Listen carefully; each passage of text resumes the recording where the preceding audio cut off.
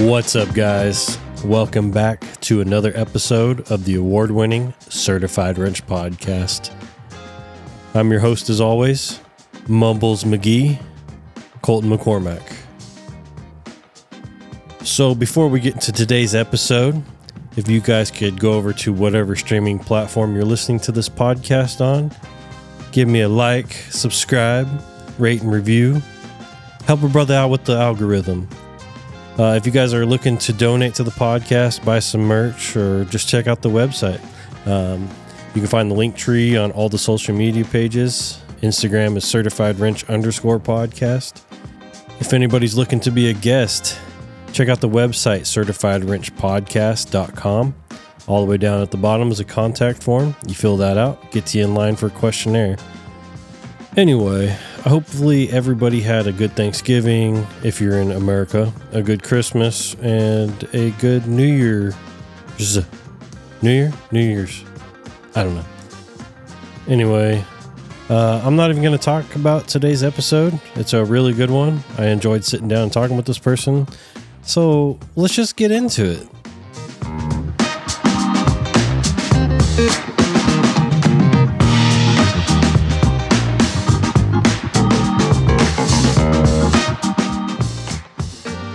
First off, introduce yourself.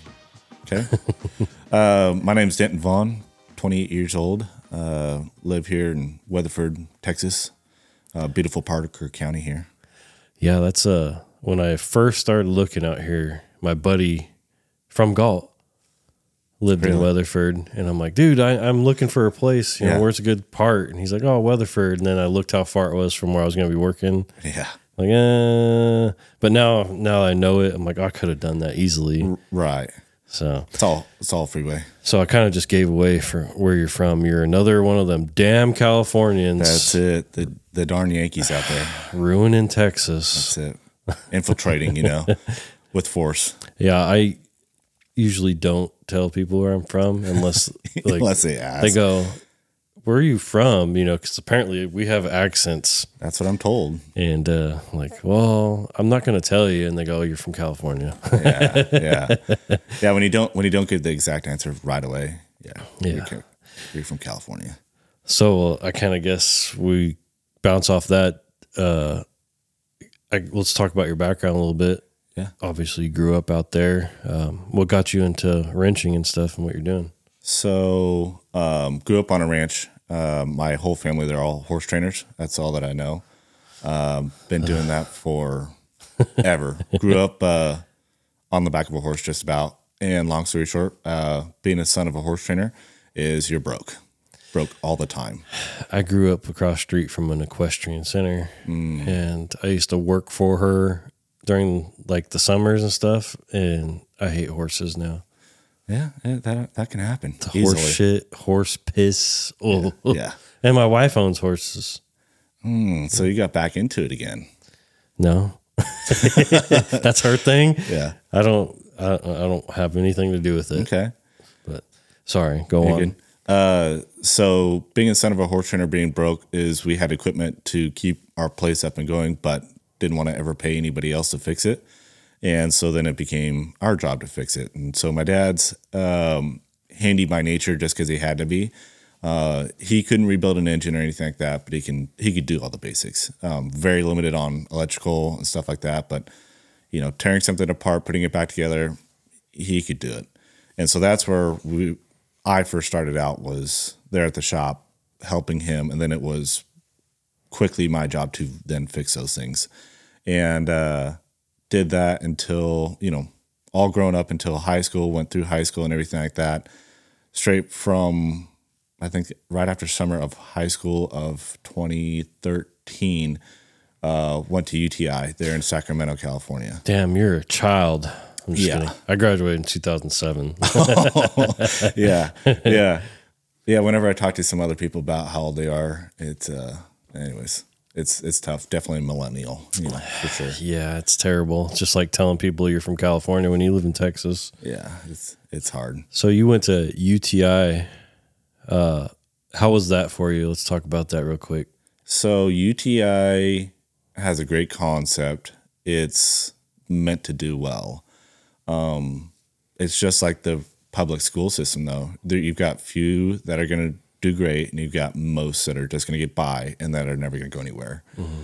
The numbers that they give on the commercials and stuff, I don't feel like that's even very honest. I think there's a lot more. As far as like how much it costs to go, or like both. When you're done?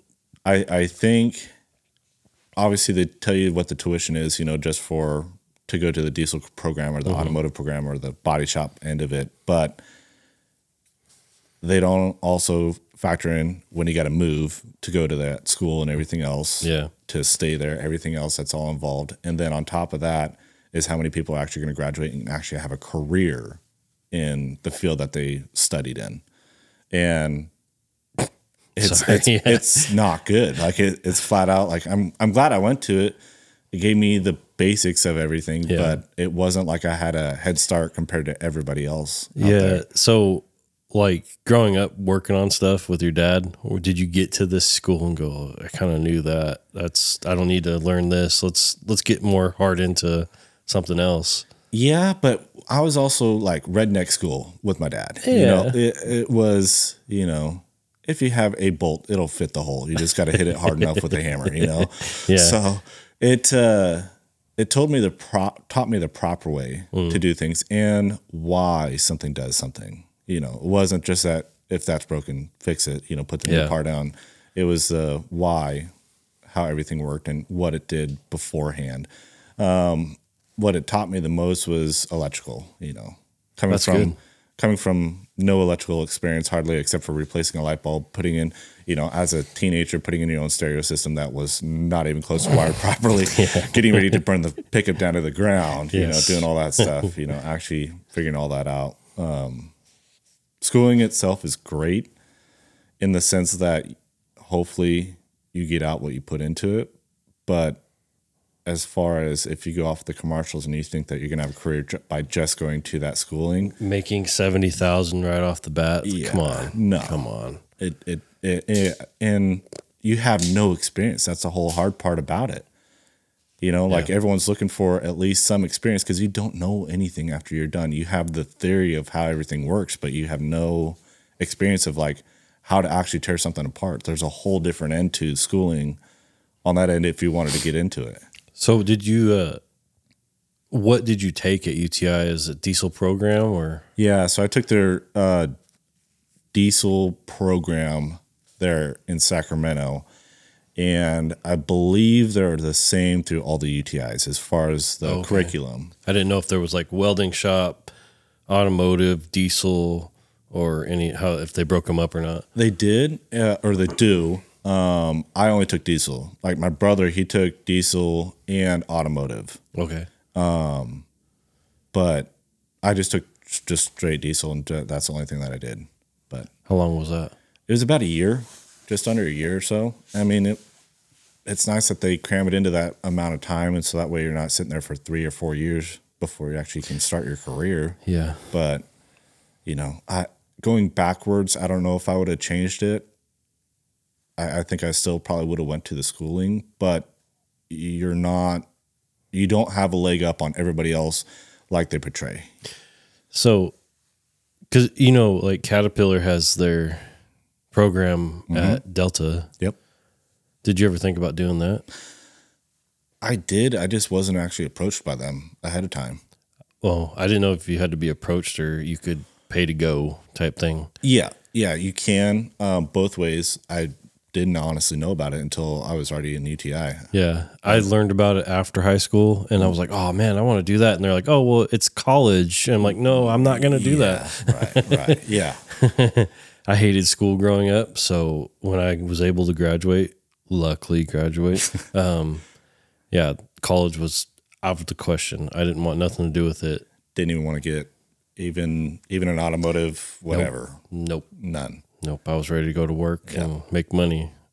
But enough about me. I apologize. Let's. I think I'm done with the UTI questions. I like to ask a lot of questions about that because there's a lot of new people that listen to this, and they were like, "Well, do I go to school or should I just get into it?" Man, if it were me, and we'll get into this a little bit more later on, but if it were me, just go to work. Yes. Get an apprenticeship. Yes. Go somewhere and sweep the floors. Yep. You know, just and ask a million questions. You're going to be that guy. But be the guy that's not popular. Just go over there, ask a million questions to those people. Try and work your way up. Start at the very bottom, and you'll be right alongside the guy that spent all the money to go to school. Just don't be a lot porter because you'll never make your way out of that. Try to be a lube guy or something. Yeah, right. So I'm trying to think here. Pause.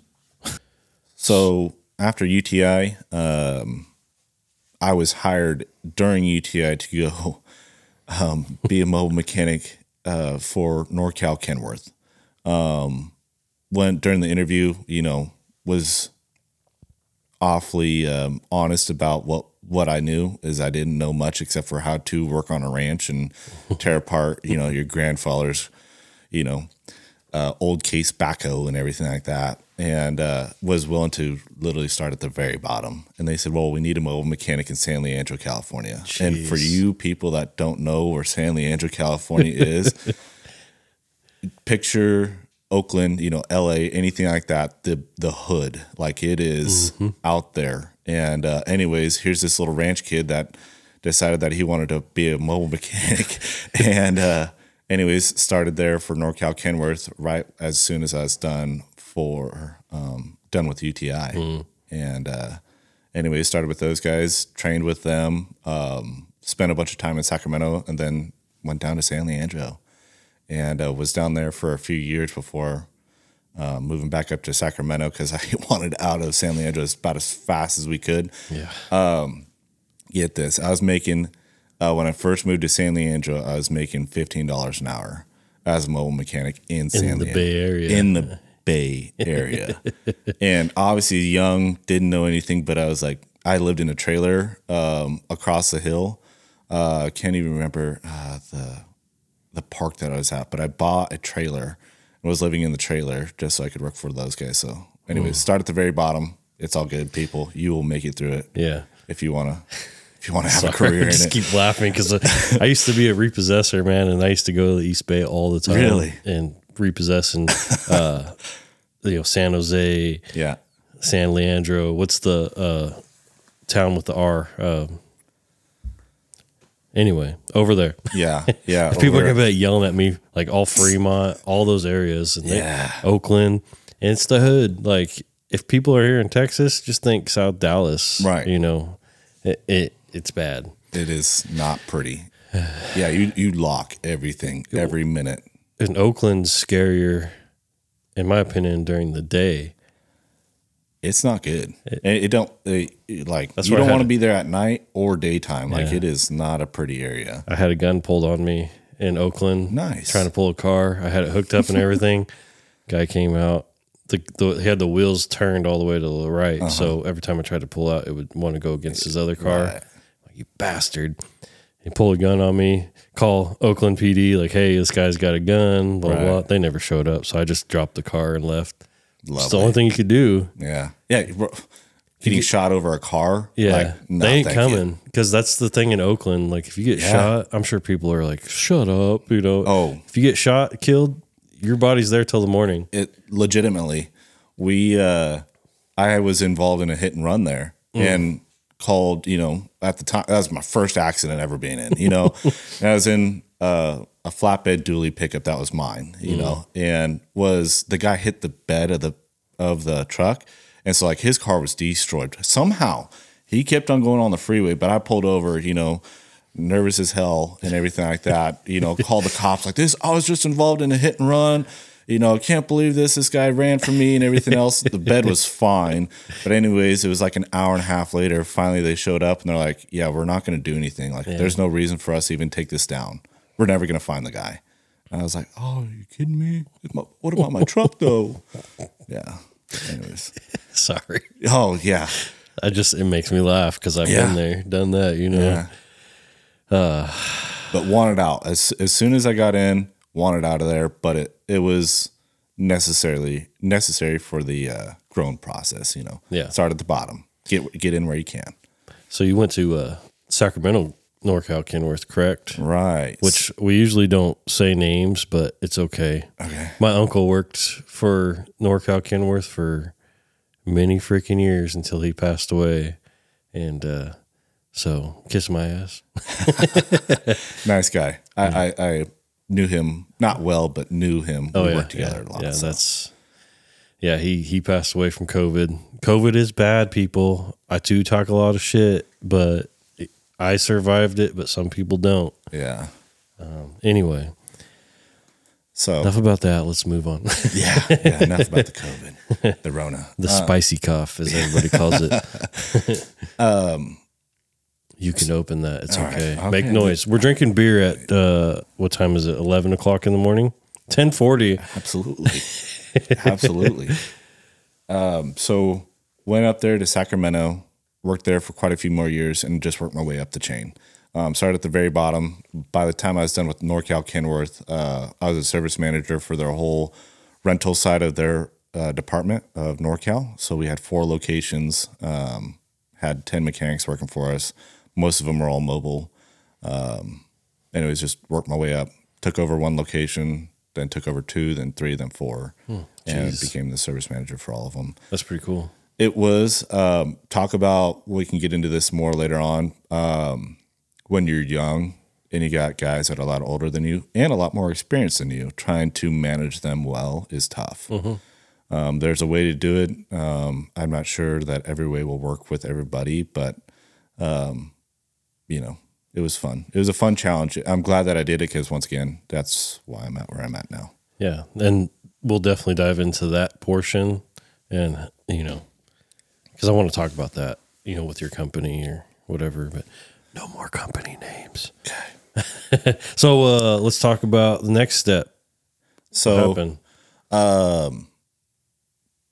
After during NorCal Kenworth, got engaged, and we did not want to live in California anymore. What? You didn't? Surprising, right? So we decided that we were going to move to Texas. And the reason why we moved out here to Texas is my wife got a pretty much minimum wage job. And we're like, that's enough. We'll move. We don't care. Moved out here. I didn't have a job lined out or anything like that.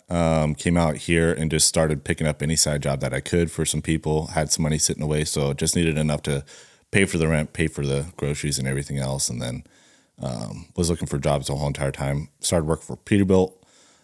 Shortly after we did get here, I think like a month or 2, finally got a job with them as being a mechanic in one of their shops. And then from there, started my own thing. We during this time, from when we first moved out here, it wasn't the plan to start my own business at the time, but it was a necessary thing at the time just to try and make some side money to pay for rent and everything else when we first moved out here. And taking all these side jobs, long story short, I found an industry that had a huge need for a mobile, and we built off of that. But worked for Peterbilt for a short minute, found out that it sucked working for them, and you weren't making any money. And the big Peterbilt up there, or just a Fort Worth? Oh, okay. So actual dealership. Yeah. Okay. Yep. So working for Peterbilt there in Fort Worth, was hardly making anything, and it sucked driving to Fort Worth all the time. Oh yeah. And but during that time, we had the spicy cough, as we call it, going on. So at least traffic was low.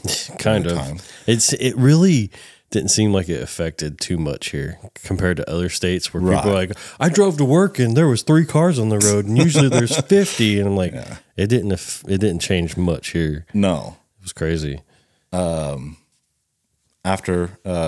But yeah, I was there for a few months, then decided that we need to go full board on our own deal. That's cool, man. So let's talk about that. So started a business called Wrench Works Repair. Started it in May of 2020, and it started with just myself, and I didn't even have a service truck. But we found, after we moved here and doing these side jobs, I was talking to the western side of the world, all these horse trainers and big ranches and stuff like that were over there in the Weatherford area. and they could find somebody that could work on just a tractor, just a truck, or just a trailer, but nobody that would work on all of them. And we talked to enough ranches that had that same issue, and they could haul something to a dealership, no problem, or you could haul it to town, no problem, and drop it off, but then it's in line and it's there for 2 months, before you ever get it back. And we talked to enough people and got enough leads that we said, if we start this thing, we're going to do it all. We're going to take it all in-house, and would you guys be our first customers? And that's how it started. So you're doing all ranch work, like gators, lawnmowers, tractors, trailers. Okay, that's cool, man. So we started out just taking on some side jobs, but then we got to now where we've got big accounts to where we'll do everything from your riding lawnmower all the way up to your Peterbilt. We'll put it all on a service interval for you. We take all this stuff in-house for you. There's no more you got to remember when the oil change due. We do all that stuff for you. It's all set up with a computer program. Pretty much we're out of sight, out of mind. We come when we need to come out and do services and stuff like that, but we don't even tell anybody that we're coming. It's all set up with the customer, pre-set up with all them on the interval, and you pretty much call us when something breaks. If there's nothing that's broken, we're out of sight, out of mind. That's cool. And anyways, we've continued to build off of that, and that's the backbone of what we do now. So we found this niche and these people that there was a need, and there was nobody wanting to fill it because it is tough. It is tough to try and find somebody that will want to work on a riding lawnmower and a Peterbilt and your trailer and your tractor, all of your attachments, everything. Yeah, I could kind of see it though, like, oh, somebody's got a lawnmower down in, way out there west.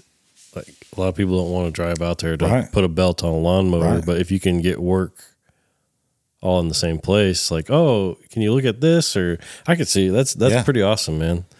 That's pretty cool. And it's the people are generally pretty good. Yeah.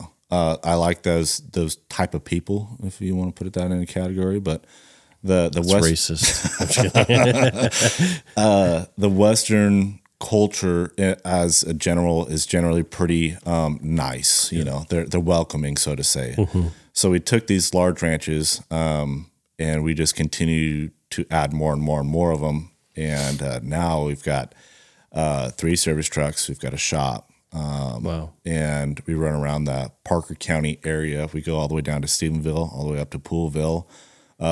Now we've also got it set up to where whenever there's horse shows in the area, we go to the horse shows. And on the way here, we got people from, East Coast and West Coast coming all the way out here for a horse show, and their stuff breaks down along the way. We go there to the horse show, fix it there at the show, or we bring it back to our shop and then bring it back to them at the horse show, get them up and running. Just so everybody knows, this company plan that he's got is trademarked, so don't steal it. Yeah, right. No, I'm just kidding. It's anybody could do it. Yeah. Like we just found the niche, the need, and we just chased it. We didn't want to follow the cookie cutter thing of like, oh, we only work on dozers. We only work on construction stuff or only ag.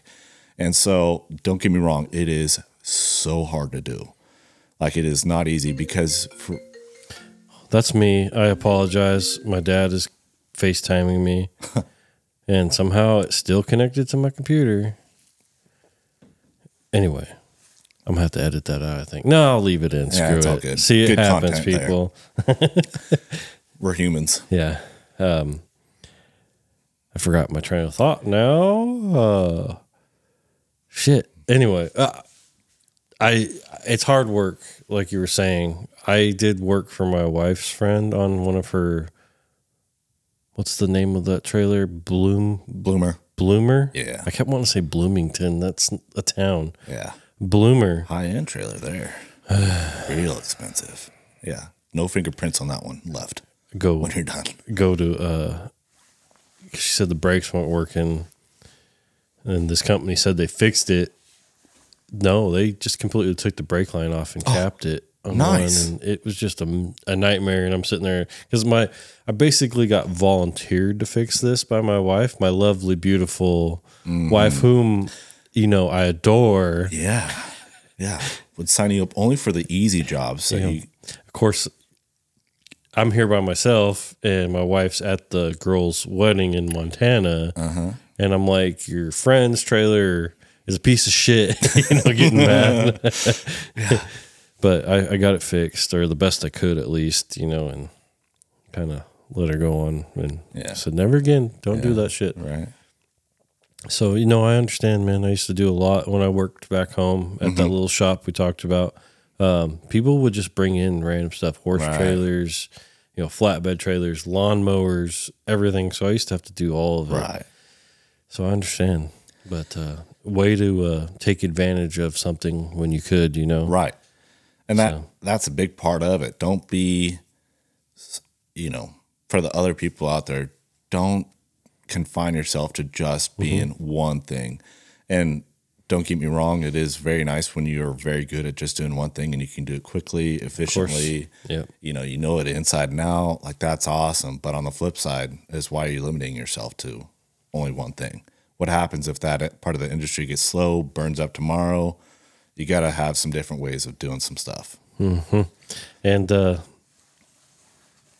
sure you work on some high-end ranch stuff as far as like cutting horse and barrel horse people, and I'm sure they're not afraid to spend some money if they need to. Yeah. It's different, because you go into these multi-million dollar places. So like, you really got to watch what you're doing, like no oil on the ground. Doesn't matter if it's a drop, a gallon, no oil anywhere, no grease on anything. And, really watch that end of it. And you get to, on the flip side, you do get to see some pretty cool places and do some cool stuff. I thought you were going to say some hot chicks. That's in part of it too. We can get into those stories later on after the podcast. But so I kind of bouncing off of that little hot chick thing. When they were fixing the TCU stadium, they were making it a bowl. I used to have to go there and work at TCU all the time. I almost wrecked my service truck because of girls. That'll happen. Yeah. Anyway, so pretty sweet, man, honestly. I never would have thunked to do it. And you said it wasn't your plan to go out on your own. Was it your plan to target this type of thing, or were you like, oh, if I need to get into heavy equipment, I can, or trucks, or? I didn't think that far into it. At the time, it was just the need, needed some money. Yeah. Those guys it was all around us. And so it was easy for us to go to, a local place rather than drive all the way into Fort Worth or something like that to go find a job to do. Yeah. So after we found that there was a definite need for it, because we kept on looking around for somebody else that was doing it, because we figured somebody else was, there wasn't. And there's enough people out there that work on, one or two things every now and then. They've got a old service truck, but they do 2 jobs a day, and that's it. And that's all that they want to do, which is fine. There's nothing wrong with that. But there was nobody hitting it hard. Yeah. And that's what we try to do. Yeah. I lost my train of thought again. I come up with these great questions while you're talking, like, oh yeah, I'm going to ask that. And then I forget. So moving to a completely new state, not knowing anybody. Did you know anybody when you moved out here? No. We had friends that were out here, but no, they were my dad's friends. They were all horse trainers. Yeah. Being a horse trainer son. So you kind of had a little bit, because I was going to say, moving to a new state, and deciding to start your own business. I imagine that's got to be really hard, like not knowing anybody. Because it always helps knowing somebody, like, oh, hey, so-and-so needs help over here. Yep. I know this guy. Right. I guess you just cold call or drive up to their ranch and say, hey. Exactly this right. is my deal. Yep. And so we took, we knew a few people that were out here, a couple of people that were in need. Well, then that spread out to some other people. And so then we found friends of friends and friends and stuff like that were in the need. And at the time, we were just doing it on the side, so it wasn't a whole lot of money for them. We were making enough to make a little bit of side money on the deal, and it worked. It worked for everybody, and it still does work, but that's how we kind of came up with, a customer base was just, there was how my very first job was building a barn for a guy. Okay. And it started out as just a lean-to, then it turned into an 8-horse barn. So anyways, escalated quickly. And that was my very first job, was putting together a whole entire pipe barn for a guy. And anyways, then it was, while we're there, hey, can you fix my tractor? My tractor don't want to run. And that's cool. And it was this, and then it was that. Then it was, he talked to a friend, then he talked to a friend, then he talked to a friend. And that's how the word kind of spread out from there. Yeah. Yeah. I didn't even know about you. My wife's like, oh, so-and-so, their husband has their own company. And that's how we got in touch. And it's like, oh, okay. Right. Easy enough. Yeah. Yeah. Word spreads quick. Yeah. You got anything else you want to cover on the background? Well, or do you want to dive into these topics? Because you got some good ones.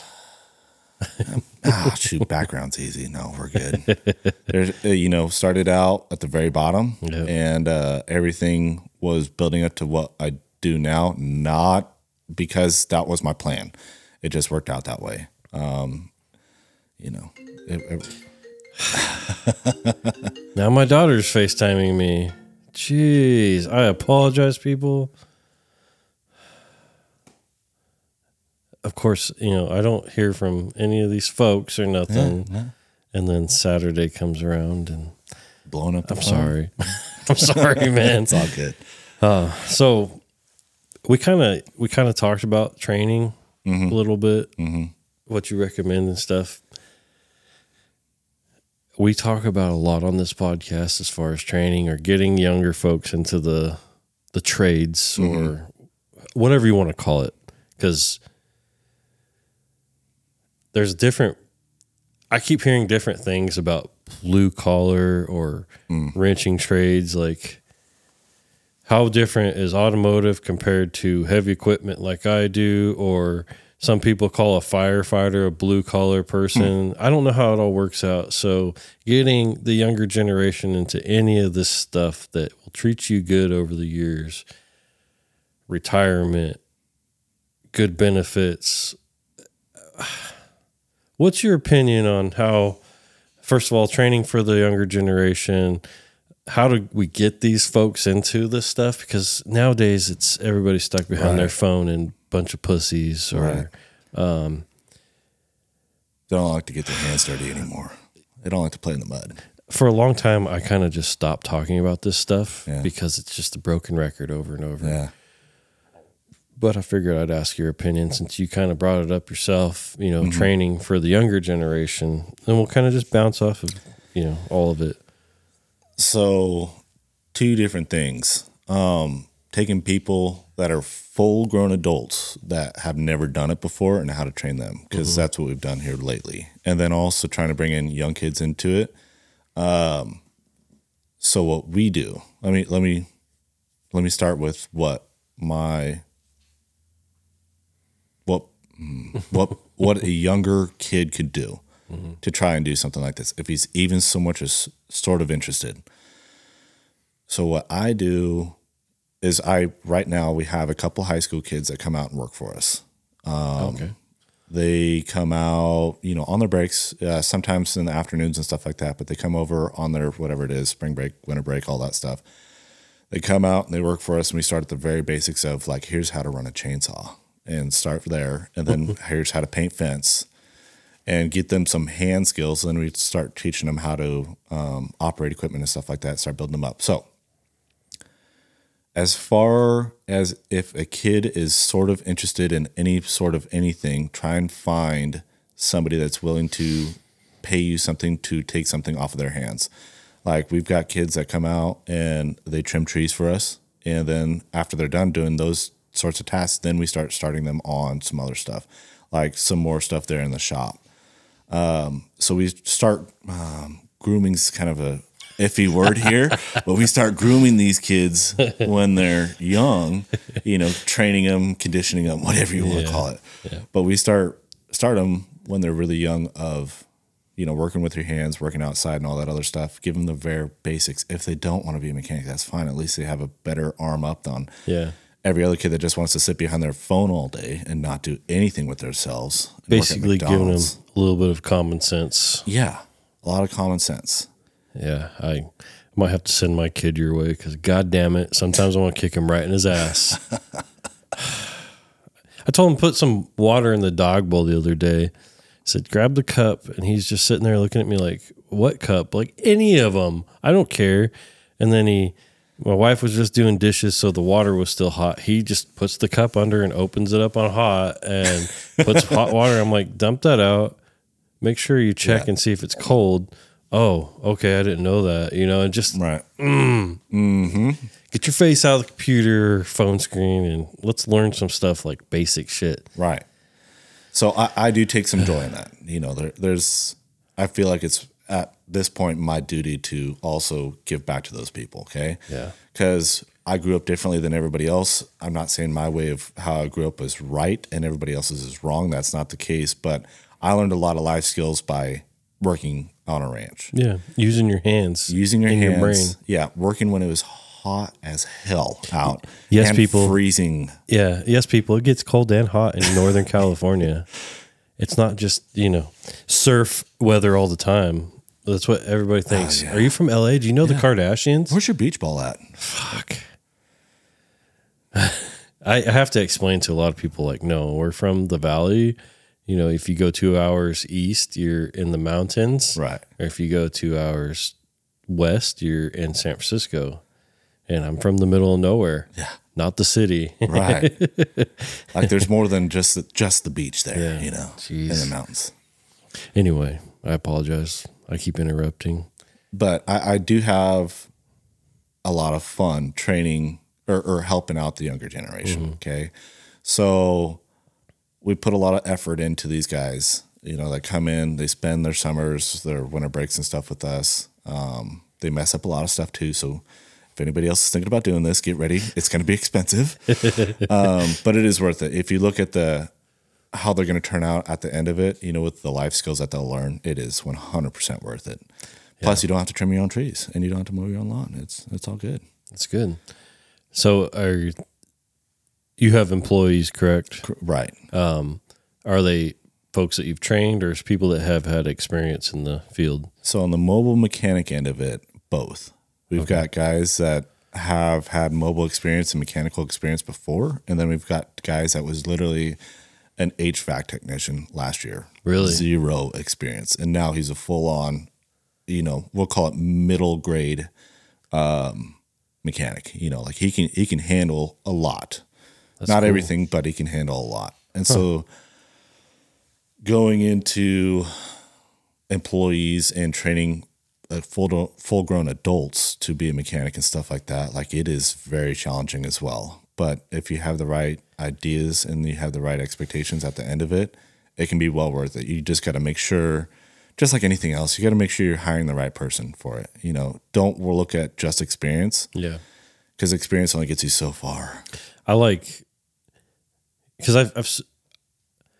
we'll talk off the air about my position at work, but I've had to sit in on interviews, and I like to look for people that are more outgoing, not just kind of just looking around. Or I like a guy that can go in and not even apply for a job and just walk into the service manager and sit down and bullshit and like, hey, this is what not cocky, just sit there and like, I could do this job, I'm looking for a job. I've gotten jobs that way and not applied for them, I like that outgoingness of somebody and that has some decent experience. I don't know. Right. No. And experience isn't, I'm the testament to society that you don't have to have the experience to get a job. Yeah. I'll hire somebody if they're the right person for the job as far as attitude, everything else that goes into that. But, I'm willing to hire somebody that is, in their 30s that doesn't know anything, but they've got the right attitude. They got the right work ethic. They're going to be there. You can depend on them and everything like that. And I can train the rest as long as you have some basic hand tool skills, and basic knowledge of like, the righty tighty, lefty loosey, I can work with that. I can go from there. So I guess bouncing off of that a little bit, are you hiring? Not for me, not asking. I'm always hiring the right people. Okay. Okay. Yeah. Right now, all of our positions are filled, but if somebody comes along that's the right person, I'm going to take that person. Yeah, you make room. Always. That's good, man. I like to hear that. That's cool as hell. But so going off of the guys that are older, not kids anymore, and they decide that they want to be a mechanic, sometimes it's a little persuasion involved. Not everybody wants to be a mechanic. But talking to these guys and giving them the career opportunity to become one and see what it can add up to in the long run for them. It takes a very long time, but it's very much so possible. So like we've taken, last year we had 2 guys that came in. They're still here today. One was a truck driver and far from a mechanic. He had the basics of like how to change his own oil, and that's it. Then the other one was a previous HVAC technician. Both were the right people. Yeah. But they had no experience in it. And so then we spent, from there on, they rode with myself and one other mechanic that I've hired that has a ton of experience, just like I do. And they rode with us for a minimum of 6 months before they even went out on their own. How do you feel about paying somebody to ride around with somebody else? And totally worth it. Yeah, is it? Totally worth it. Because I get mixed answers on that whenever I talk to somebody. Because some people are like, I'm not paying, 2 guys to do the same job. But absolutely, sometimes I'm like, man, I would take a new hand, that has a little bit of experience and let him ride around with me and teach him everything I could. Absolutely. And I'm sure it would pay off tremendously in the end. Yeah. I'm more inclined right now to hire somebody that has 0 experience and train them than to hire somebody with a ton of experience. Because it is expensive, right? To train somebody for 6 months before you ever send them out on your own, but they know exactly what you trained them and they're going to do it how you want it to. They have no previous bad habits coming into it. They have the right attitude. They know how you want it done, all the right things. Yes, it's extremely expensive. I almost, on the bookkeeping end of it, that person with the trainee makes no money for 6 months. Yeah. 0. Like I automatically write it off on the books that person is not going to make us any money for 6 months. So you got to really plan that for obviously what you're doing, but it is worth it in the long run. Once again, if you're hiring the right person, you can't just take your neighbor and throw him in a truck and say, hey, let's go play mechanic here. Yeah. But getting the right guy, it will be worth it in the long run. Yeah, I completely agree, man. Because, I've been doing this a long time, and being a field tech, you've got to come up with some shit sometimes. Oh yeah, to do something right.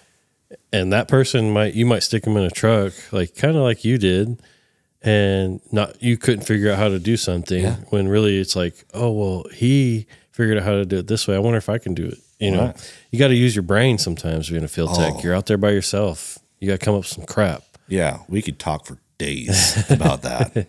Yeah, you got to think outside the box. Yes, you've got it right there. Difficulties in having a mobile. Well, yours is a mobile diesel repair business, but thinking outside the box. Yeah, we've touched on that a little bit. We don't follow the cookie cutter side of it. No, we don't do. Not that it's right or wrong, but if you're just heavy duty equipment and you just want to do heavy duty equipment, great. There's nothing wrong with that. For us, we found I'd encourage people, if they talk to enough people in that area or you see that there might be a need for it, you might want to look into it some more. Yeah. Your eyes are usually not deceiving. Mm-hmm. Yeah. But if you're an older than high school guy and you want to get into the industry, you can. You got to find that right person, though, that's willing to put the time into you. Because if you get trained not the proper way, or a way that's not going to benefit you in the long run, you might want to look at somewhere else. And now it's tough trying to figure that out, right? If you don't know right from wrong, but look at the shop, look at the people, look at everything around it. You can make your judgment off of that. Yes, definitely. But we take a lot of pride in training our people how we want them to do. We want everybody to be successful, and we put a lot of effort into making that happen.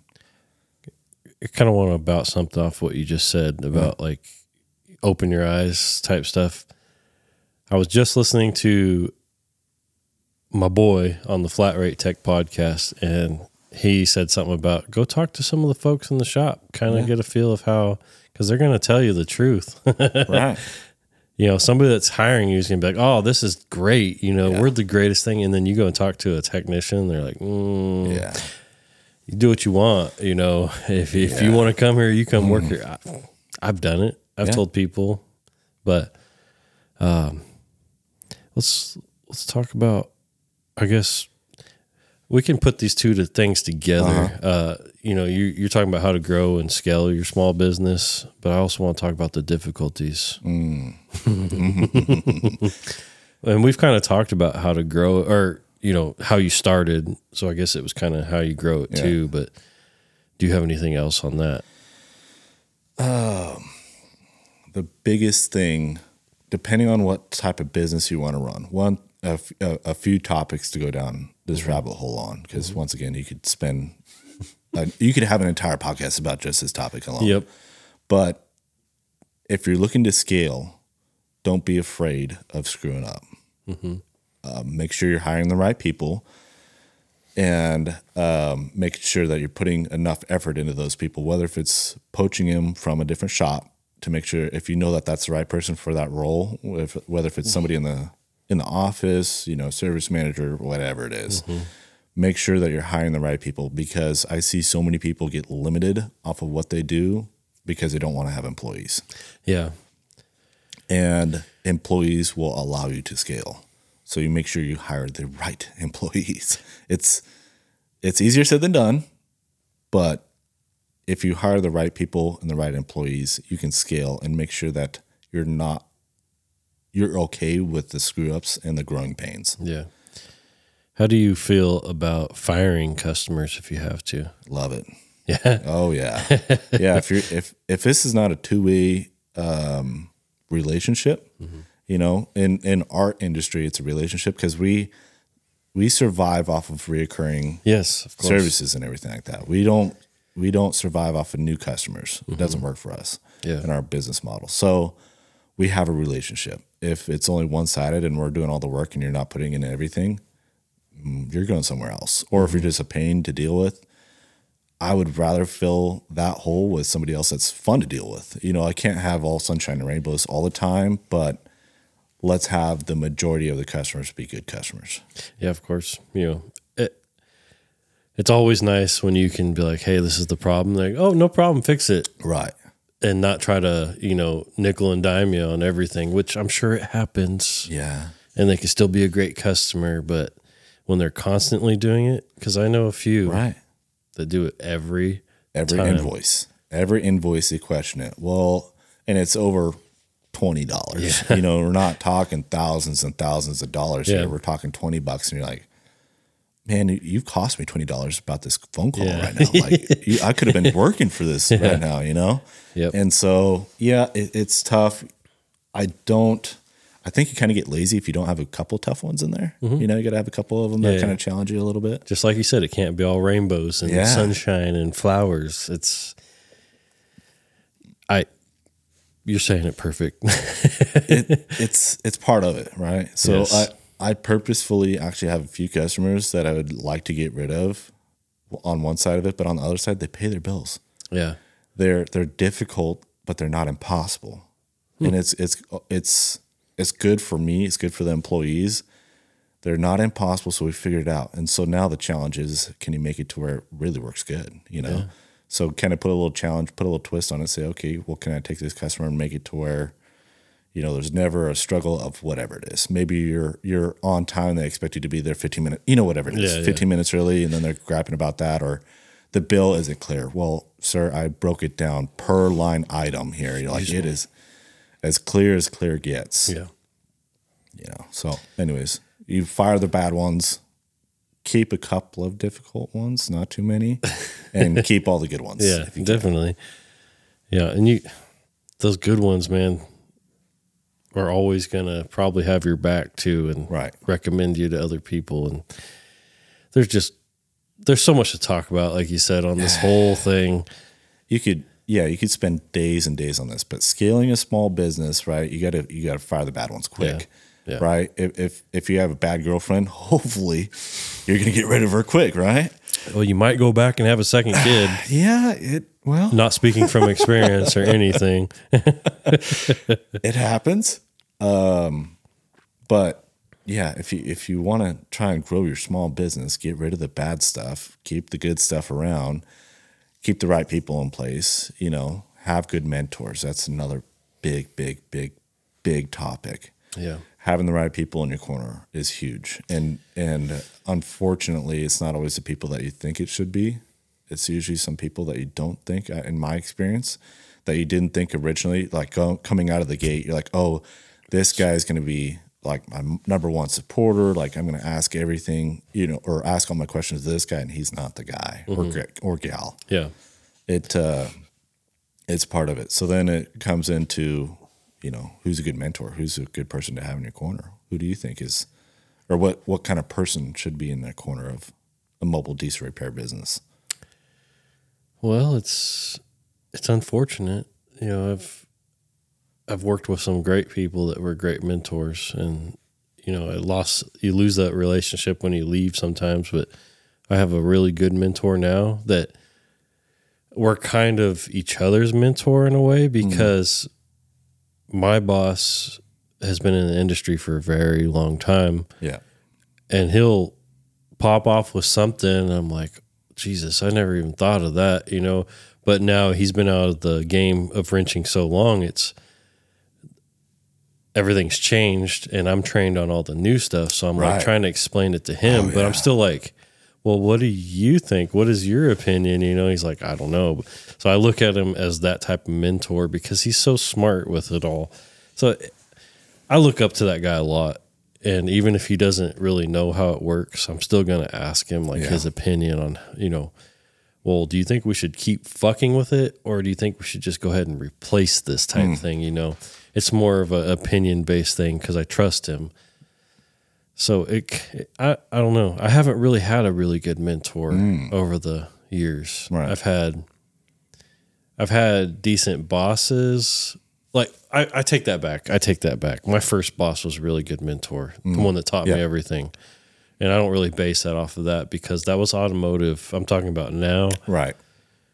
I really got thrown to the wolves when I came into what I'm doing now. So I had to really learn on my own, but I had decent people I worked with that was, if I called them, it was no problem. Yeah. Helping me out, or because it was a huge culture shock going from automotive to green machines. Ooh, yeah. Especially combines, working in rice fields, So, you go from working on Duramax trucks to hydrostatic and, all these controllers, and I had hydraulics in general. Yeah. Woo. Just looking at the thing, like, what did I do? Yeah. And then now I look back on it, it's like, man, that was such a simple system. It goes in one way and comes back the other. Right.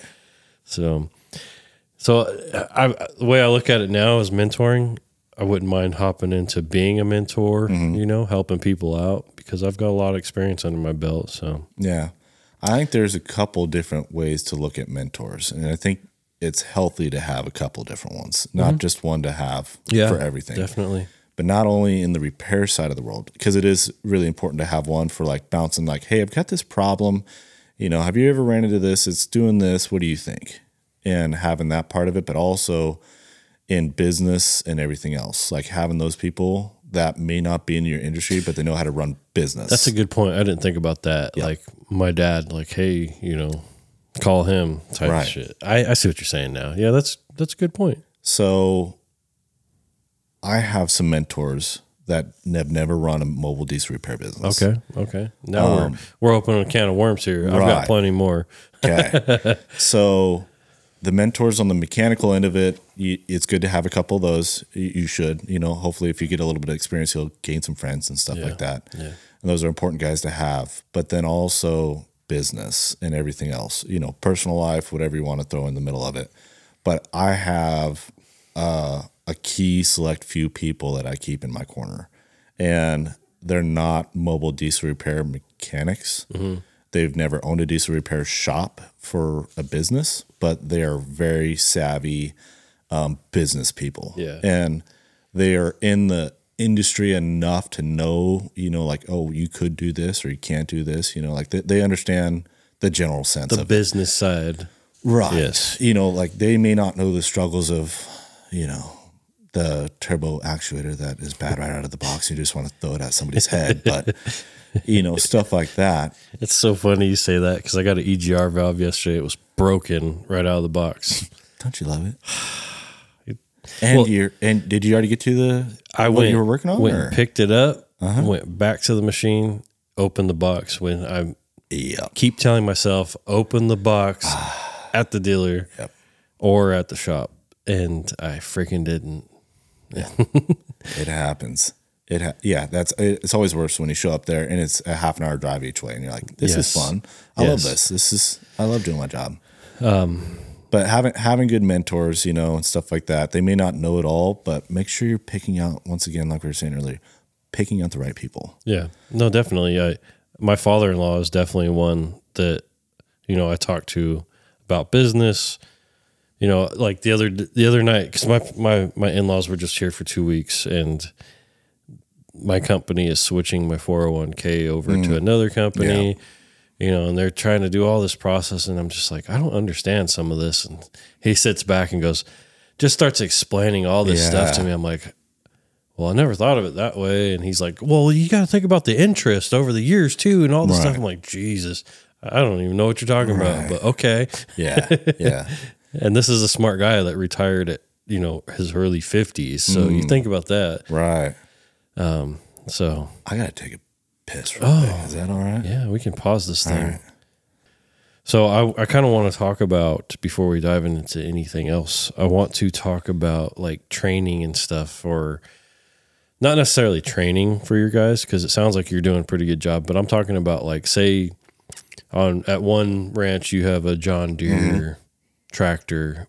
You've got codes on that tractor. Do you have access to like Service Advisor or Cat Sys or any of that stuff? In a sense. So like we carry some generic computers that will pull codes and stuff like that, and will give us information. And then from there, we just go hunting. We have made friends with all the local dealers, which is another important thing if you're a small business, is make friends, not enemies, with the guys that are selling you all the parts and everything else. But we can call most of those guys and tell them, hey, we've got this and everything else. They know that we're going to buy the parts from them anyways. So they're now, at first it was not this way, but now they're pretty willing to work with us. And if we can't do it out there, they're going to take the job on anyways. If it's warranty or something else. I got you. Okay. Yeah. I kept thinking about that this whole time. I'm like, well, shit. And then I guess, you're kind of doing some training. So are you training guys on like electrical diagnostics and all that stuff? And so I've got an idea on this too. Okay. So we obviously in-house train all of our guys. The most experienced guys train the non-experienced guys. It's a pretty simple deal. But on top of that is we send guys out that are qualified enough to do the job but may not know how to do it. And purposefully, I set aside money every year for training to where they can sit there and figure it out. Like I got a call yesterday from a guy that was working on some trailer wiring on a small trailer. They had replaced some stuff on it and it wasn't done properly and they had to figure it out. I knew the answer before they left the shop of what it was. It's pretty simple. Yeah. Very, very, very, very simple. But having that person figure it out, now they'll know it for forever. Exactly. So it took them an hour to do it, but now they're never going to forget about it. Like that's the best way to do it. Because if you just tell them the next time they go out, they're going to forget about it and they're going to go back into doing the exact same thing that they're doing before. And I'm going to have to make that phone call again. So having some money set aside as a business to go through those heartaches and stuff like that. Because even now, like we'll pull on jobs that we have no business in. And we have went south and spent a lot of money and lost a lot of money on jobs because we bit off way more than what we can chew. But you don't know until you try it, Just try and put your best foot forward. That's all you can do. But okay, so as an independent, not a dealership, on training, as mobile, because this is what, everything that we're going to be talking about is all mobile here. We work on everything, hydraulic systems, electrical systems, engines, transmissions, everything, right? Yeah. There's guys that are very specialized in certain areas that are very good at what they do. So like for us, we do a little bit of everything, but we're not particularly the best at any of them. What I'm working on this year is to partner with a couple different shops that are really good at certain stuff, but not good at others. So an example is our local hydraulic shop. All they do is hydraulics. Yeah. They're very good at diagnosing them, very good at rebuilding valve bodies and everything else. And not that I want to do all that, but instead of sending mechanics to a schooling somewhere that you got to buy them a hotel, you got to pay for their meals and everything like that. Not that it's the end of the world, but you have somebody in your own hometown that could train your guys. So here's my concept. You sure you want to give this out on the air yet? Yeah, I mean, unless you're trying to come up with a business plan, because I know a few people that we've kind of talked. I think I know where you're going with this. And are you sure you want to talk about this on the air? Go on. We'll talk about it later. Okay. Because I think I know where you're going with it, and I think it's a freaking beautiful idea. Yep. I don't. Yeah, we'll talk about it more later on. Okay. And if it does turn into something, we can have you back on and we'll talk about it. Yeah. If it does work at the end of this year, we'll come back. We'll talk about it more because it is something that I think it might be something that I'm interested in investing in type thing. Okay. You know what I mean? Mm-hmm. Because I completely agree with where you're going on it because there is a lot of independent guys out there that are super bright on one thing. Yeah.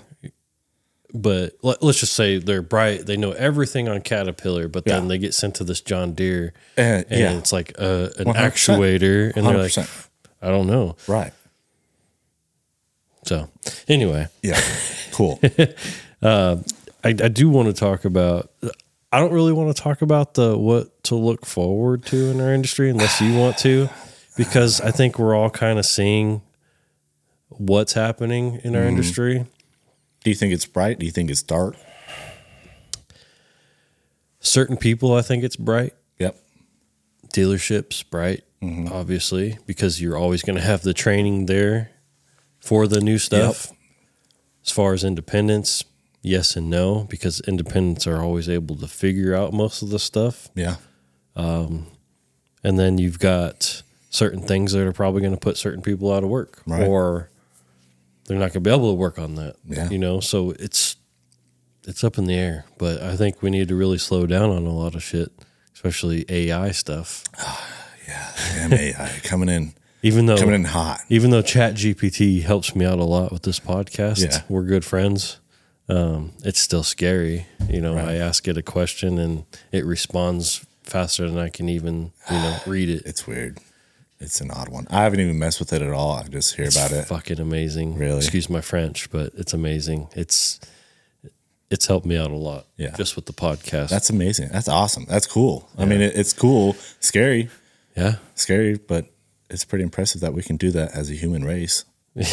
Yeah, but when's it going to eliminate the human race? Yeah, that's the next part. When are we going to live in Terminator? Which Terminator movie are we going to be living in here soon? Yeah. So you kind of have another business venture along with your other business, and it's the buying and selling, repairing, however you want to, whatever you want. Let's talk about it. Okay. I'm not even going to try to explain it. So we saw that, we go to these certain places and they didn't want to fix their equipment. Sometimes it was just a riding lawnmower. Sometimes it was a Peterbilt truck, whatever it was. And rather than that person then just, parking it in the weeds and it never got fixed and it never got repaired, whatever it was, is we started buying it. So we'd buy that piece of equipment from that customer, fix it, and then turn around and sell it. Now, the agreed upon price obviously had to reflect the repairs and margin for the sale. Yeah. So then we expanded on it even more.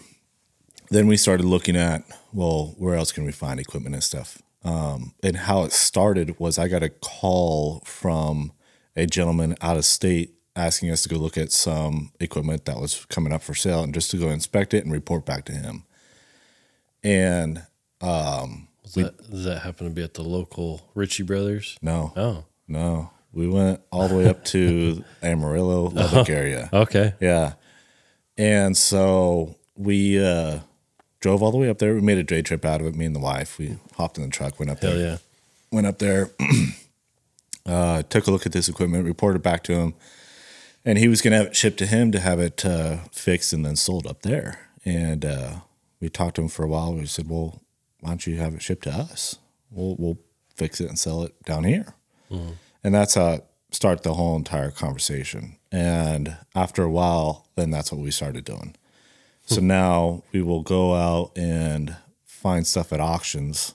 Doesn't necessarily mean Ritchie Brothers, because usually you got to be there in person on Ritchie Brothers' end of it. Yeah, I don't like that place. No, you find you can find the diamond in the rough, but finding that diamond in the rough is tough. You got to be there in person because you can't see it online. I'd rather go buy something that's just for sale instead of having to bid on it. Right.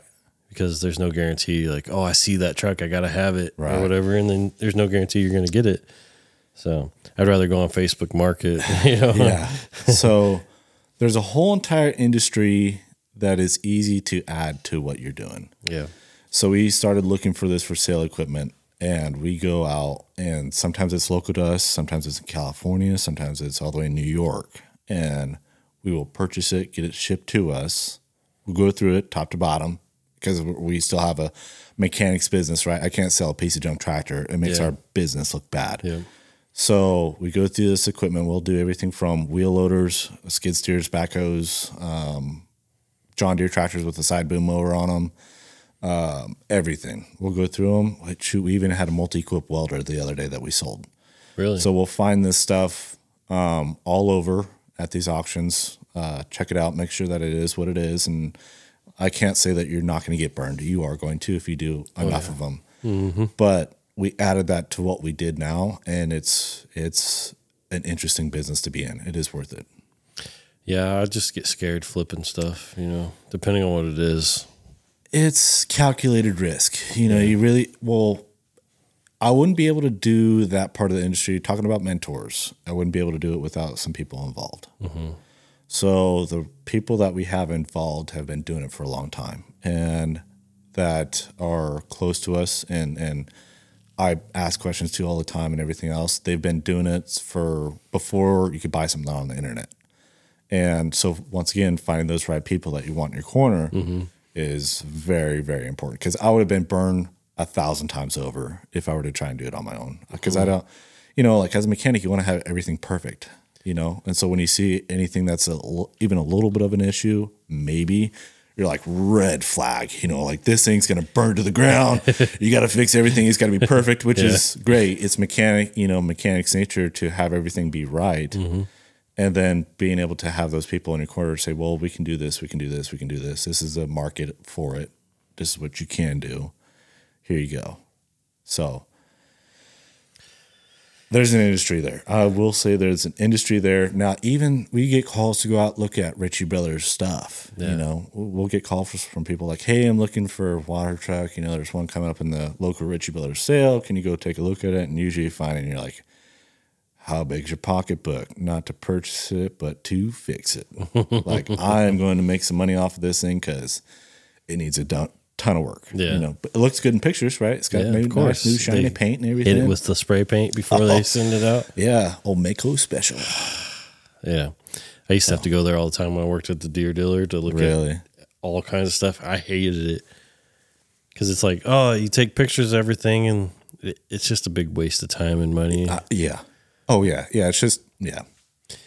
So, well, that's cool. I envy you for that because I'm too afraid to do it because I don't want to lose out on a lot of money because sometimes you might look at something, I could fix that, and you get it in and then you start digging into it and it's way worse. And finding the time to do it, working full time and podcasting, I don't think I'd have the time. Well, yeah, it's tough. I am not telling anybody to go out to their local auction and buy something because you will get burned unless you're really watchful, and you can find those deals on Facebook Marketplace, but then once again, you're competing against everybody else in the area that wants to go buy that thing for way too cheap, right? Can we talk about the ridiculousness of prices of crap? Oh, yeah. I'm like, because I sold my OBS Ford and because I needed the money, we'll just say that, and I got a good deal for it. Right. But now I'm like, oh man, I'll just get like a Chevy 1500 or something. Just to I run want around. a quad cab. I've had one before, loved it. And I'm like looking at like 05s, 07s and stuff. And these motherfuckers for a 217,000 mile truck want like $18,000 for a 2005. I'm like, I bought my used 05 way back when and paid 16 for it with 50,000 miles. Right. I'm like, where are these people getting these prices? But doesn't that give you more of an incentivized part to go ahead and start buying something and fixing it and flipping it? Yeah, but if you're paying outrageous money for a pile of shit, how much are you going to get for it at the end? Make good contacts. I guess there's some out there. They're not everywhere. Yeah. Okay. And I've got some other ideas for some stuff that you could do too, but we'll talk about that off the podcast. But okay. some other fun things that you can add to a business. But anyways, it's scary. The for sale side is like right now I've got a skid steer that was purchased and everything like that. Out of state, came in, and it's got a blown hydraulic pump and it's scattered metal through everything. And it's not brand new. It was 2018 Bobcat T595, 2-speed, everything. Expensive machine. Okay. It can't obviously have a blown up hydraulic pump and everything else. That's a $10,000 repair because not only do we have to do the pump, we're going to have to do the flushing, everything, right? Because once again, we're going to sell a quality piece of equipment. So, we hope to have probably 90% winners. 10% is just going to be a negative. Yeah, of course. And once again, as a mechanic, you can catch this stuff before you buy it. Generally, you can't always, but there's some stuff where you couldn't go to see it. You talk to the yard manager or whatever, and they said, "Oh yeah, we drove it off the trailer. It was fine. Everything's doing good. Runs and operates, yada yada yada." And you're like, "Okay, well, we know it does all these things, and it should be good to go." And then you get some that transmission's blown up in them. Yeah, and as long as you do your due diligence ahead of time, really go through it. The mechanics that are out there that are trying to do this, they know how to look at this stuff. of course. If you were a guy that's done his oil change twice on his Honda Civic, you might want to pick something else to mess around with. But you can make some money on the side doing this stuff. Course. You can find some old junk. Like you said, everything's going high right now. So find that old tractor that's been sitting out in the yard for forever. As long as you go out there, you ask a guy if he wants to sell it, say, okay, it's an old backhoe that has been running 10 years. Well, go have some fun with it. See if you can't get it running. Make sure all the bones are correct. It's an old tractor. You don't have to have it perfect to sell it again. Yeah. Right? Yeah, of course. Maybe some hydraulic lines and some wiring from the squirrels. Exactly, yeah. But that's also another thing. I've kind of been looking for an old mid to late 70s F100. Yeah. No steering columns, no engines, all this stuff. $5,000, no title. Yeah. What? You psychopath? So if anybody's got a mid to late 70s F100 that they want to get rid of, just let me know. For cheap. Right. I envy my brother-in-law. He's got 3 of them right now, and he bought them for, get this. So he found one, bought it for $2,500. It's got an old service body on it from... Really? Not factory service body, but somebody put a service body on when it was new. Is it the one that's for sale here local? No. Oh. No. Okay. In our not so fun state, California. Oh, okay. Yeah. So he bought this truck for $2,500, and it is no rust, super clean. Engine needs some work and stuff like that, $2,500. I was like, where the heck did you find this thing? Who were you talking to? Because you can't find this stuff around for, like you said, anything less than $5,000. And it pretty nice shape and everything like that. I was like, man, because I thought that, you know how cool it'd be to show up to go do a service or repairs and something and an F100 service truck. Ah, yes, badass right there. Definition of badass. Rolling up. Yeah, pretty cool. Well, yeah, I still hate my dad for this one. Because my dream vehicle is a square body Bronco from the 66 to 77 Bronco, and I found one when I was like 18 years old, and I had the money. The guy only wanted $3,500 for it, and I was like, I gotta have this thing. Right. So we drive up to Placerville, California, to go check this thing out, and my dad talked me out of it because the heater boxes under the hood and it had rust. They were rusted out, and some of the floorboard had rust like through it. And I'm like, I could fix that. Right. You know? My dad's like, no, that's too much work. All this stuff. You can't do it. You can't do that. That's not worth the money. And I'm like, looking back now, my dad's like, yeah, I should have let you buy that, knowing what you could do now. And I'm like, $3,500. Right. Stealing it. I should have bought it. He did that to me on a CJ5 Jeep too. Ouch. In California. We'll talk about that later because it still bad hurts. Bad memories. Anyway, I want to move on to this question because I love it so much. Well, it's actually a question that you'd like to ask, but I'm going to ask it for you because obviously you have some experience with it, and I've experienced it myself working at a dealer or anything. I've never been independent. Why be each other's enemy? Yeah. Independence, automotive versus us diesel mechanics. Everybody's got a nose up to each other. Why? Right. Who's better than who? Right. I don't get it. I don't see, unless you've particularly burned the owner of that shop for something that you did or didn't do, like, why? When you roll up in your service truck into the yard, automatically they're like, we don't like this guy. It's funny though, because like me and my coworker, we went and had tacos the other day around the corner from our shop, and we're in there, and there's some guys that work at the local, I think it was Mercedes or BMW dealership. They're mechanics. Hoity-toity. And they're in there eating, and like, I don't know why, but it was just my instinct to like, losers, I don't know why. Yeah, he said the same thing.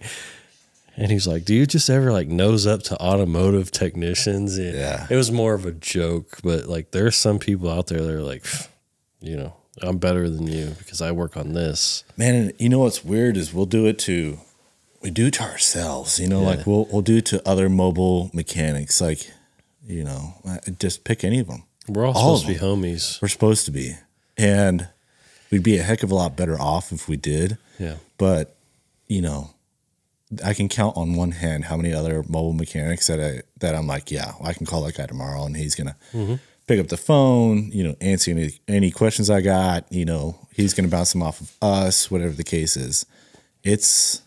I don't know why. But when I worked at the Deer dealer and I was working up here in the quarries, there was this lube tech that was in his lube truck, always at the local Komatsu dealer. And every time I saw him, he was like, just gave me the shittiest look. I'm like, dude, you're a fucking lube tech. Right.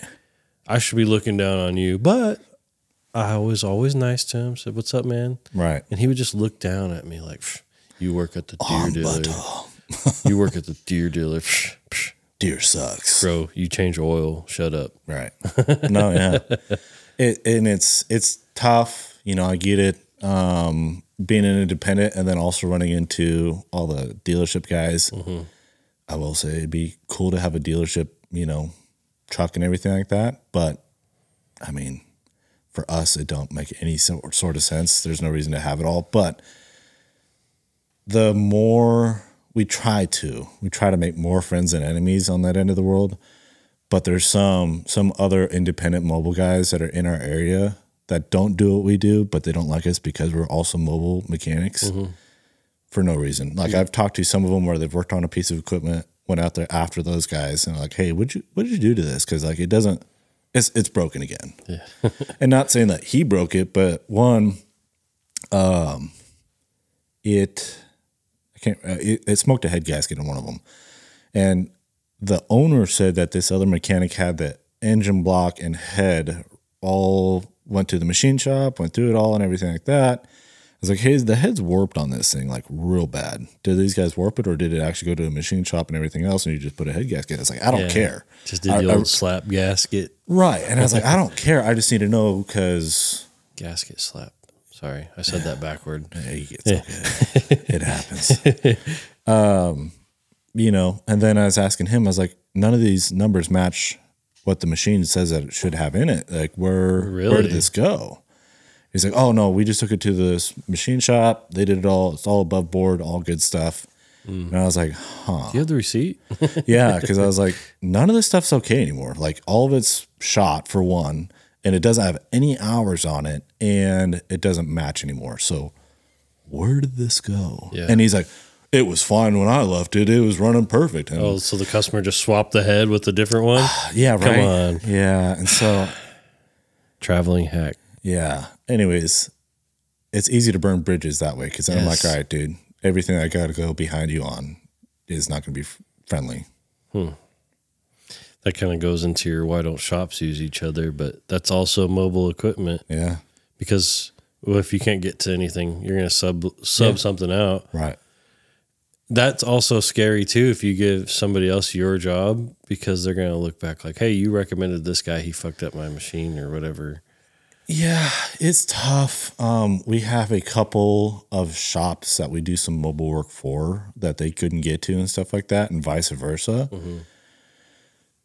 You got to trust the guys. You do a lot of homework at a time. Hopefully have a pretty good relationship. It's not, hey, I met you on the side of the road and I want you to go out and do this job for us. Generally, the people that we have go out with us to go do a job is they're better at it than what we are, or that we couldn't get to it and they're the right people for the job. And, cherry picking those people, don't pick the wrong ones. Make sure that you get the right deal in the right place. Yeah. But not being each other's enemy is only hurting us. Like we gotta unite here a little bit. It makes more sense than it does hurt anybody. And that's what the Certified Wrench podcast is for. Absolutely. We have built a huge freaking community with this podcast, and hopefully it keeps growing. But yeah, no, it's I think I might even be guilty of it sometimes. Maybe like loser, right. Independent. But no, I'm all for. I've always been for independence because I've wanted to do it for so long, type thing. But it's scary, man. Like going out on your own, not having the proper stuff to do work on machines. Because I'll say it, I've said it a million times. I am a John Deere technician. That's all I know. I work on cats sometimes, but I don't know everything. My first job as an independent is going to be a freaking D10. Something's not working, I'm like, and I'm going to get out there and look like a complete fool, and that scares the crap out of me. So that's what's kind of held me back for a long time. You can do it. I'm sure I could, but right now I'm sitting pretty, so we're just going to stay where we're at. That's all right. But anyway, anything else you want to talk about? There's a couple more things on here, but we've kind of hit and missed on some of them. I think we've covered a lot. There's a lot of rabbit holes that we can go down to for of course. Hours and hours and hours. I think we've skimmed over the top pretty well. Where do you got on here? Where do you see your business or any business and other diesel? Man, I can't read. I just suck. I suck today. Basically, where do you see everything going, in the future? That's, I guess, well, let's just turn it to you. Where do you see your business going in the next, 5-10 years? So 5 to 10 years. I will say that my end goal was where I'm at today. Okay. So now to dream bigger, do bigger things, make it better. our shop's going to grow a lot. Mm-hmm. We're going to add more and more stuff to it. Right now, nice. We've got a good enough shop to get by with what we've got, but we need to expand on it. We've already expanded some, but we need to do some more. We're going to continue to expand the shop, expand some in the mobile service end of the world. 3 trucks is a lot. Mm-hmm. I see it maybe going to 4 in a while, but I see us expanding the shop more now and then increase that workload. Because right now, a lot of the mechanics, they will go from truck to shop. Yeah. They'll be working on something out in the field. That thing gets brought into the shop. They will then continue those repairs there at the shop, mm-hmm. which is tough on those guys because they don't like unpacking all their tools to work on something, then packing it all back up. Yeah. Part of it right now, That's how it is for me right now. Yeah. So, but it's more of, for me, it's, we finish everything in the field, and right. we're a freaking water truck hospital right now in the shop. So then you go and start working in the shop, get all your tools out, and go, hey, I need you to load up so you can go to the field. Like, guess what? Dang it. Yep. But so like when I worked at the dealership, it was field only. Yeah. You never went in the shop unless your truck was broke down or something. So yeah, that was really hard to get used to. It's none of the guys like it. None of the guys that work for us, it's tough. It would be easier if it was always one way or the other, which I don't think it'll ever be completely. No. But we're going to continue building on the shop to move some guys either out of the trucks into the shop or keep the guys in the trucks and add some mechanics there in the shop as well. Just continue building on that end of it. On top of that is we're gonna do some. I've got some projects that I'm working on right now. One thing I will say, being mobile, especially when you're first starting out, don't be afraid to diversify a lot and then start narrowing it down after you kind of figure out your niche. Yeah, that you kind of answered some of my next question, which was, do you have any advice for any of the newbies? But I wouldn't be afraid to grab anything, try it out. Once again, know your limits a little bit, but don't be afraid to push it, and figure it out. Yeah, that's what she said too. Yeah, absolutely. So we've got different avenues that we're going to go down this year. We've got some projects that I don't know if they're going to amount to anything. It all has to do with mobile service and stuff like that. Mm-hmm. We're not just going to increase more workload or efficiency or anything like that. Like that's all a goal for this year. But on top of that, I've got some projects that are different than what most other people are doing. So we're going to give them a try. Might be something that's, I don't know if the projects this year are going to be something that's a definite majority impact of the bottom line of everything, but it'll be enough to where it might be fun. When it gets down to it, it'll be fun that pays for itself, that we make a little bit of money on, but we're going to try to bring some more stuff in-house. We outsource some stuff right now that we're going to try and bring in-house and start playing around with it. Cool. It's a lot of people also have advised to do what you know. That's the thought. Just do what you know. Then you're not going to be stumped. You're not going to get your foot stepped on and you're not going to get run over the top of and everything else. Actually, before we close this thing out, I got a question yesterday. I've talked about it multiple times on this podcast. And the guy asked me, how do you deal with burnout? He's obviously a dealer technician. Being a dealer technician, you get burned out really easily. Right. Working a lot of hours, working on the same stuff. I find that repetitive stuff, you get burned out a lot.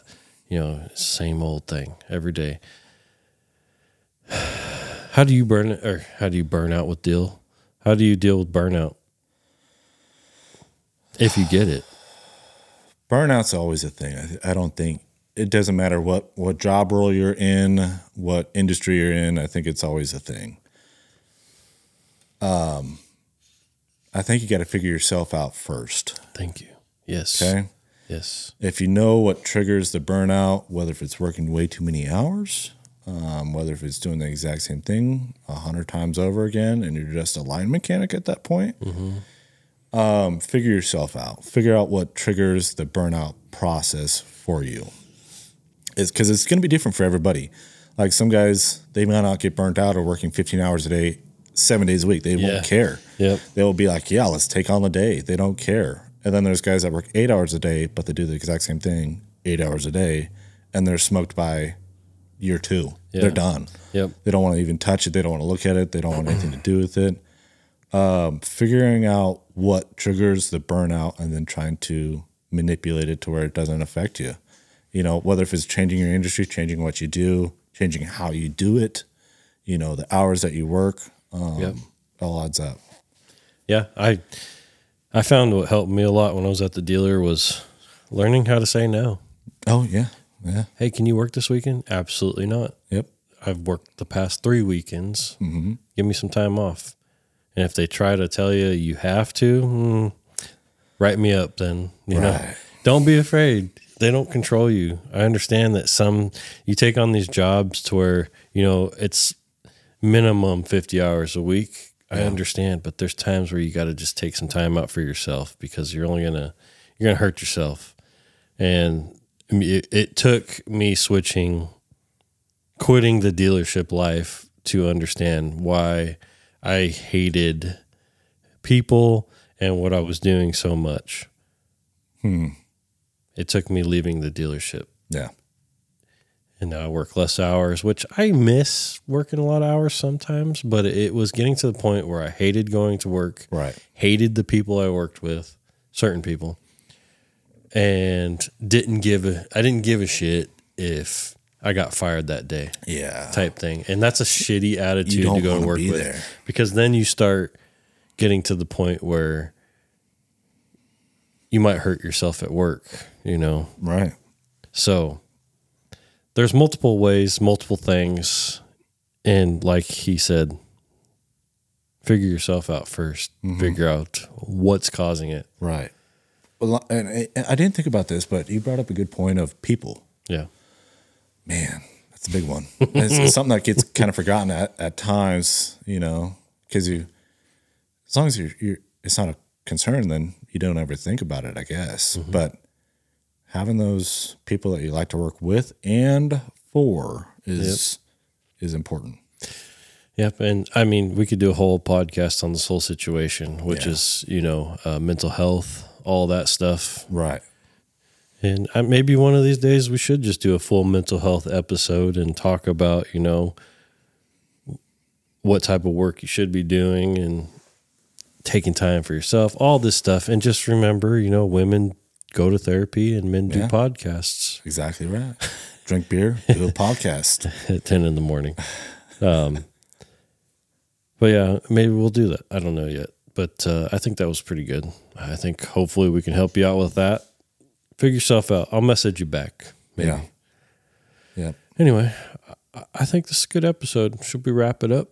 Yeah, sounds good, man. It was fun. Yeah, no, it was definitely some good insight. Something a little different. I get a little tired of talking about the same old thing. Yeah. And like I tell everybody, it's the same podcast, just a little bit different every weekend. Right.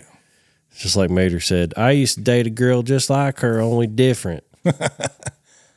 But anyway, yeah, I think we close this thing out, man. I appreciate you taking the time out of your day for sure to come over and do this, and maybe we can make something out of it. Yeah, happy to come back, answer any questions of anybody. Yeah, that's stupid. I usually ask, where can people find you if they're, you know, need to get a hold of you? Or you don't do social media too much, right? We are this year. We're getting really in the weeds on it this year. I really recommend it, especially for your business. Yeah, it's something that's necessary. So we have Facebook, Instagram. We have our own website and everything. You can see all of our for sale equipment on the website. You can see a little bit about us. And what are those pages? So all of them are rentworksrepair.com Okay. is the website. Rentworks Repairs, you know, is the Instagram name, and then also Facebook name as well. We're in Weatherford, Texas. You know, give us a call. Happy to answer any questions as far as if somebody's looking to try and do something, you know, that is kind of like what we do. I'll give you the 2 cents of what I got of what I know about it. Might not exactly fit what you're looking to do, but I'll give you the ideas that I have about it and happy to help out. Right on. Well, I think that's going to be it, sir. Awesome, man. Yeah. And like I said, you know what? I'm going to go ahead and do an outro later. I was going to do something smart ass. Sweet. My usual thing, but I'll do it later. But that's it.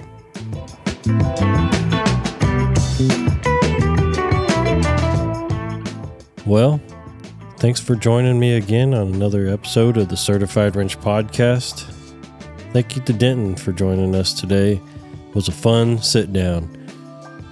Make sure you go check out his pages. Make sure you go check out Certified Wrench Podcast pages. Give them a like and follow, or I don't even know how they work.